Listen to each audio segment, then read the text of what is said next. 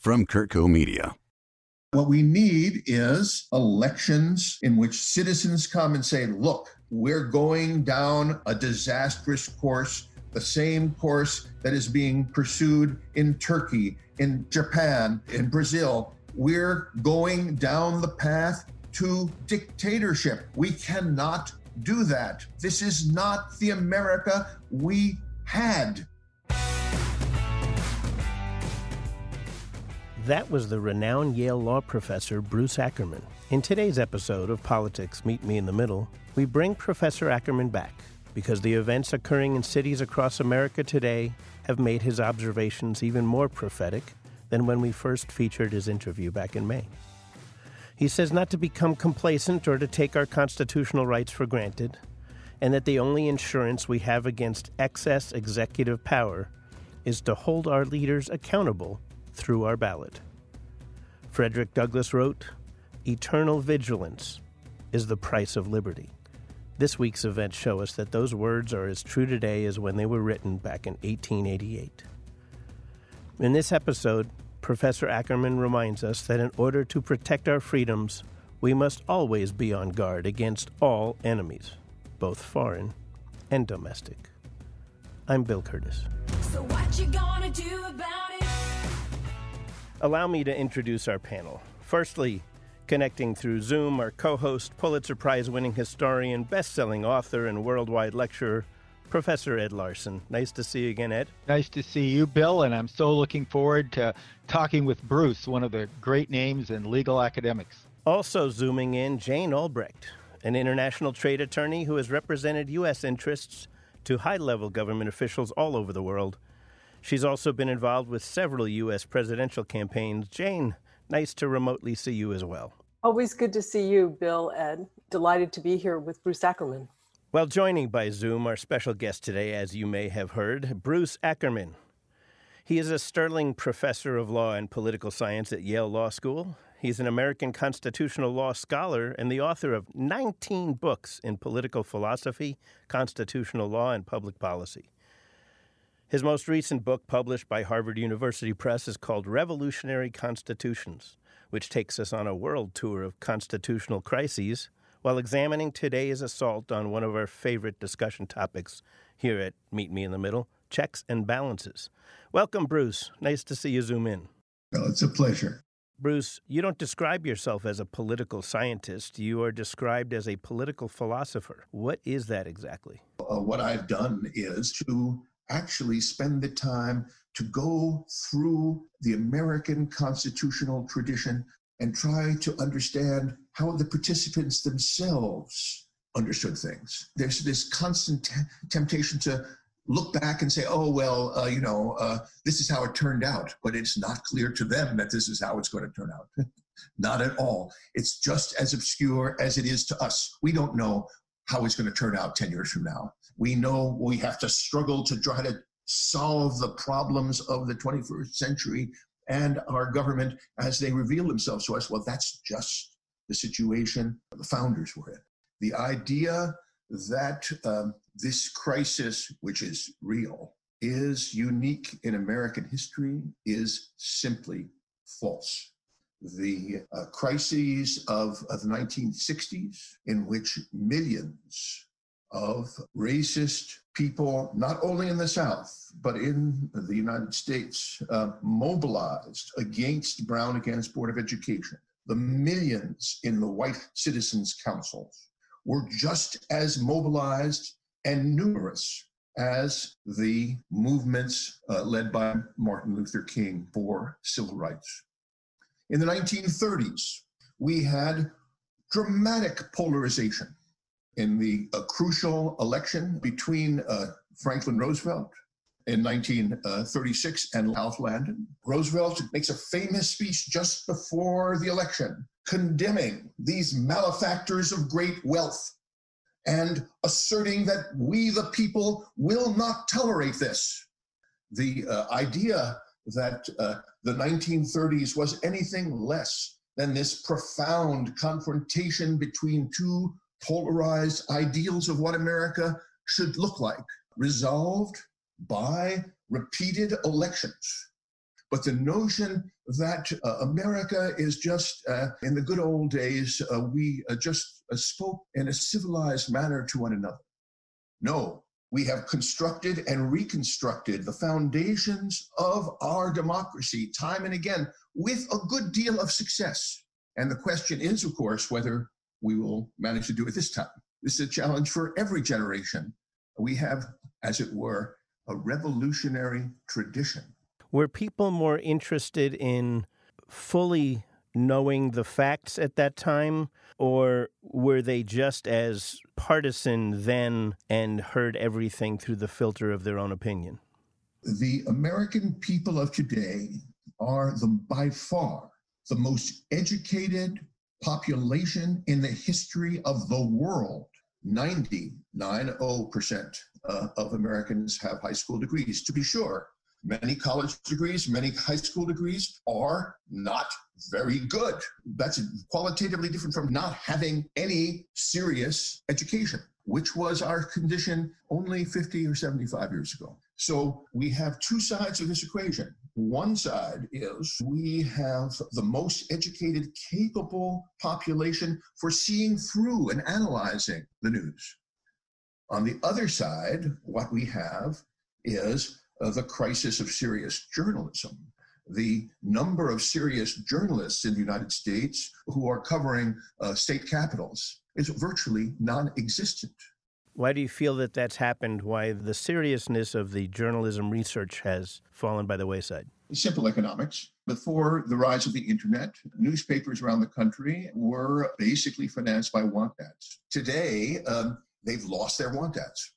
And so the serious journalists, let's take something like the St. Louis Post-Dispatch, which was a great newspaper, they have been wiped out by the internet revolution. Okay, I'd like to dive in a little bit and define a couple of things. Ed and Jane, is it reasonable for a chief executive during a pandemic to describe himself as a wartime president? The Constitution gives particular powers to a president in wartime because the Constitution makes the president, and only the president, commander-in-chief of the army. And that's a unique distinction that's cradled into the Constitution. In contrast, the Constitution doesn't give the president any particular power whatsoever in a healthcare crisis because the Constitution created a federal republic. And when they created that federal republic, certain areas like education and health and safety were primarily afforded to the states. But when you're dealing with individual health care, that has historically been a state issue. And so you don't really have the same sort of idea of a commander-in-chief because as we're finding with this pandemic, but you could go back to any other one like the Spanish flu of 1918, it's different in different places. And therefore, one reaction might be appropriate in Alaska or North Dakota, and another reaction might be appropriate in Georgia or California. And so therefore, it's a classic issue of federalism. But when you have a war effort, you don't say that New York should handle World War II one way and California should have it in another way. Everyone would immediately see that's just absolutely ridiculous. Jane, we understand that commander-in-chief of our armed forces, that's a concept we can wrap our arms around. But domestically, what is contemplated as a chief executive power at a time like a pandemic? Essentially, when Trump calls himself a wartime president, it is to a certain degree and to a great degree symbolic. The degree to which wartime powers in the Constitution would kick in is questionable. There are certain areas in the Constitution where the president is given certain powers in terms of foreign relations. The power to declare war is really in the hands of the Congress. So to me, when he says he's a wartime president, it's mostly symbolic. President Trump declared that when somebody is the president of the United States, their authority is total. They have total power. Yes. How do you feel about that in this particular circumstances of managing a pandemic? The bugs are not a war. You don't think so? It seems like a war. Listen, a war is human beings attacking other human beings. This is, as Ed pointed out, a public health emergency. We want to look beyond Trump. Unless we do something constructive on this front, some future president, 2 presidents down the line, will feel himself free to intervene in one or another conflict that he thinks is of great importance, which is deeply controversial in the country, and use the acquittal of Trump as a great precedent justifying this.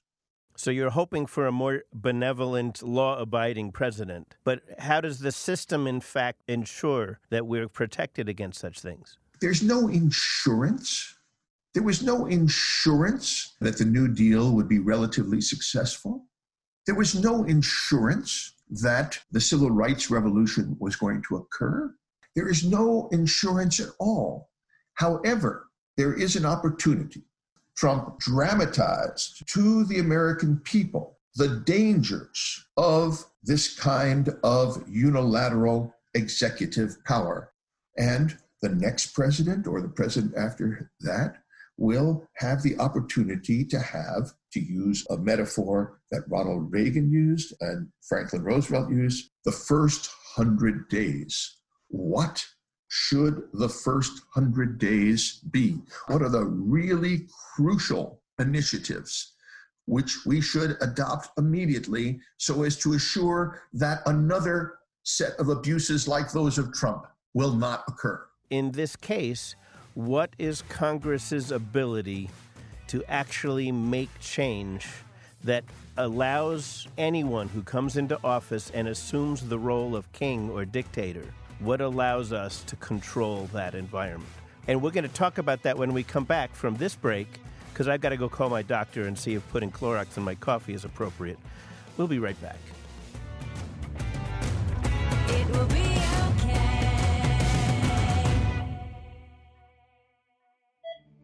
On Medicine, we're still practicing. Join Dr. Stephen Tabak and Bill Curtis for real conversations with the medical professionals who have their finger on the pulse of healthcare in the modern world. Available on all your favorite podcasting platforms. Produced by Kurtco Media. What you gonna do about it? We're back with Ed, Jane, and Bruce. Bruce, you said the primary number one responsibility is to cast your ballot knowing what the issues are and choosing a representative on the basis that they are pursuing the right direction for the future. That is how you would describe that responsibility that we have as citizens? Well, you see, there are 2 different dimensions. We have the fundamental responsibility to train, to educate people to be good citizens by understanding and talking to the other side in your classrooms. Civics is no longer a central element in the curriculum. That's a tragedy. American history is no longer at the core of our education. At the present time, we have the homeschooling movement, which makes it virtually impossible to have the child hear the other sides because their parents are teaching them. Are you saying that a primary responsibility of the citizen is to educate each other or to insist that we ourselves get educated? The fundamental obligation of the older generation to the younger generation of citizens is to educate the younger generation to be citizens in the way that I'm describing it. Then, when these people grow up, they have another fundamental obligation, which is the ballot. You are saying that a requirement is to educate ourselves on the issue and cast a ballot accordingly. That's right, and everybody realizes that. If they didn't, they wouldn't show up at the polls at all. The minimal requirement of citizenship is to cast an informed vote. The second one is community service. In the Second World War, it took the extraordinary form of the draft. One of the most significant things that has changed over the last 50 years is the 1973 decision to eliminate the draft. And the question is whether there's another form of community service that is more appropriate in the 21st century.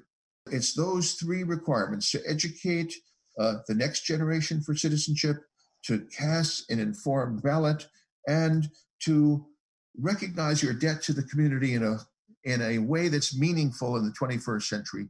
Those are the three fundamental elements that we need to reconstruct in a world where journalism has fallen apart, where the public school system is in disarray, and where we don't have a structure of recognizing in a constructive way how much we owe to being an American. Bruce, yesterday in our discussion, you were talking about your feeling that there was a disintegration of the constitutional tradition. Tell us what you meant by that. Well, the question is, are we a democracy or are we a plutocracy? Is our politics so dominated by big money that this fundamental right of the citizen to cast his ballot for a change or not change been profoundly undermined by the power of big money? After all, we just see Bloomberg spend $1 billion of his own money. And the courts have said you have a constitutional right to spend your own money. So we have not only big money, but we have the courts supporting the power of big money. Is there anything we can do? Well, there is. And working with Congressman Ro Khanna, Khanna, he and I have worked out a statute which has now been submitted to for consideration by Congress. What we argue for is this: every registered voter gets $50 democracy dollars to spend in presidential elections. So each registered voter starts talking to his friends and neighbors. Who should I spend this money for? He can't spend it for anything else. You're still making it a popularity contest. We're making it into an election. Each citizen is going to go to the polls and cast his ballot. And now he has an effective way of changing the conversation. The only people who can get this money are people who say, I'm not going to use my own cash. I'm not going to ask people for cash. I'm only going to finance my campaign with democracy dollars. Well, so that seems like a reasonable concept. In the situation where you have to bring that to a body of people to vote on who are in power, and those people are in power perhaps for the wrong reason. Maybe they got their money through special interests or otherwise. How do you convince them to actually vote in a new concept that makes their position weaker? Well, you see, you're simply believing that the status quo is invincible. Let's take the Green Movement. Environmentalists, they'd love this. They believe in grassroots participation. All the enviros would latch on. So will people who think that the right to bear arms is really fundamental, because they think that they will be financed by democracy dollars, by their true believers. But if they've chosen, as many of them have done already, not to participate in the public campaign finance system because it will limit their fundraising in other respects. In other words, they've made the calculation. They think they can raise more without it. What I'm talking about is something that looks like big money compared to what was done before. $50 for every American voter is, after all, $7 billion. I mean, it would be substantial, no doubt. But the question is that the people who are in power got there through being empowered with their own financing methods, and we're asking them to make a change based on the greater good. And generally, we haven't seen a lot of politicians looking to make changes for the greater good in these days. Well, that's what happened in the 1960s, the 1930s with Ronald Reagan. You're just freezing this moment of status quo as if it were eternal. If it is, then American democracy dies. Totally agree. And frankly, I would like to see all forms of campaigning with advertising be eliminated the way cigarettes and tobacco has been eliminated. I don't think that absolutely not. You want ignorant voters. No. What I want is a press that has obligations to do town halls and debates and constructive education, as you described before. You cannot obligate media. There's freedom of speech in this country. You used to be able to obligate media because they had licenses bestowed upon them by the FCC, and they could obligate them to a lot of things. That system died in 1984. And what you now suddenly, and I applaud you, suddenly you're saying, aha, there's hope. What we need is elections in which citizens come and say, look, we're going down a disastrous course, the same course that is being pursued in Turkey, in Japan, in Brazil. We're going down the path to dictatorship. We cannot do that. This is not the America we had. Well, Bruce, as long as there are intelligent people like you offering us ideas on how we can adjust the status quo, our American democracy will no doubt stay on the right path. Well, that's it for this show. Thank you, Bruce Ackerman, for joining us today and giving us some unique concepts to ponder. And of course, thanks to our co-hosts, Ed Larson and Jane Albrecht. And thank you for listening. We'll see you next time on Politics, Meet Me in the Middle. I'm Bill Curtis. Stay safe, everyone. If you like what you hear, please tell your friends and let us know how we're doing by leaving a comment. It really helps if you give us a 5-star rating, and we really appreciate it. You can also subscribe to the show on Apple Podcasts, Stitcher, or wherever you listen to your favorite podcast. This episode was produced and edited by Mike Thomas, audio engineering by Michael Kennedy, and the theme music was composed and performed by Celeste and Eric Dick. Thanks for listening. It will be okay.